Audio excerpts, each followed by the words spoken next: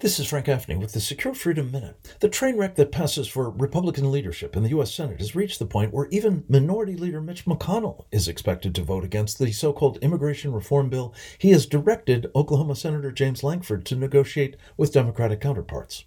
That's because this legislation is being vehemently rejected by everyone who wants the Biden administration's disastrous destruction of our southern border reversed. Instead, it would legitimize and compound that policy, for example, by allowing in a further 5,000 illegal aliens every day. The expected repudiation of these poisonous fruits of McConnell's leadership by both House Republicans and his own caucus should bring down this aging and increasingly infirm exemplar of the controlled opposition. The GOP stands to win back its Senate majority this fall, but only if it offers a real and appealing alternative to Team Biden's malfeasance. This is Frank Gaffney.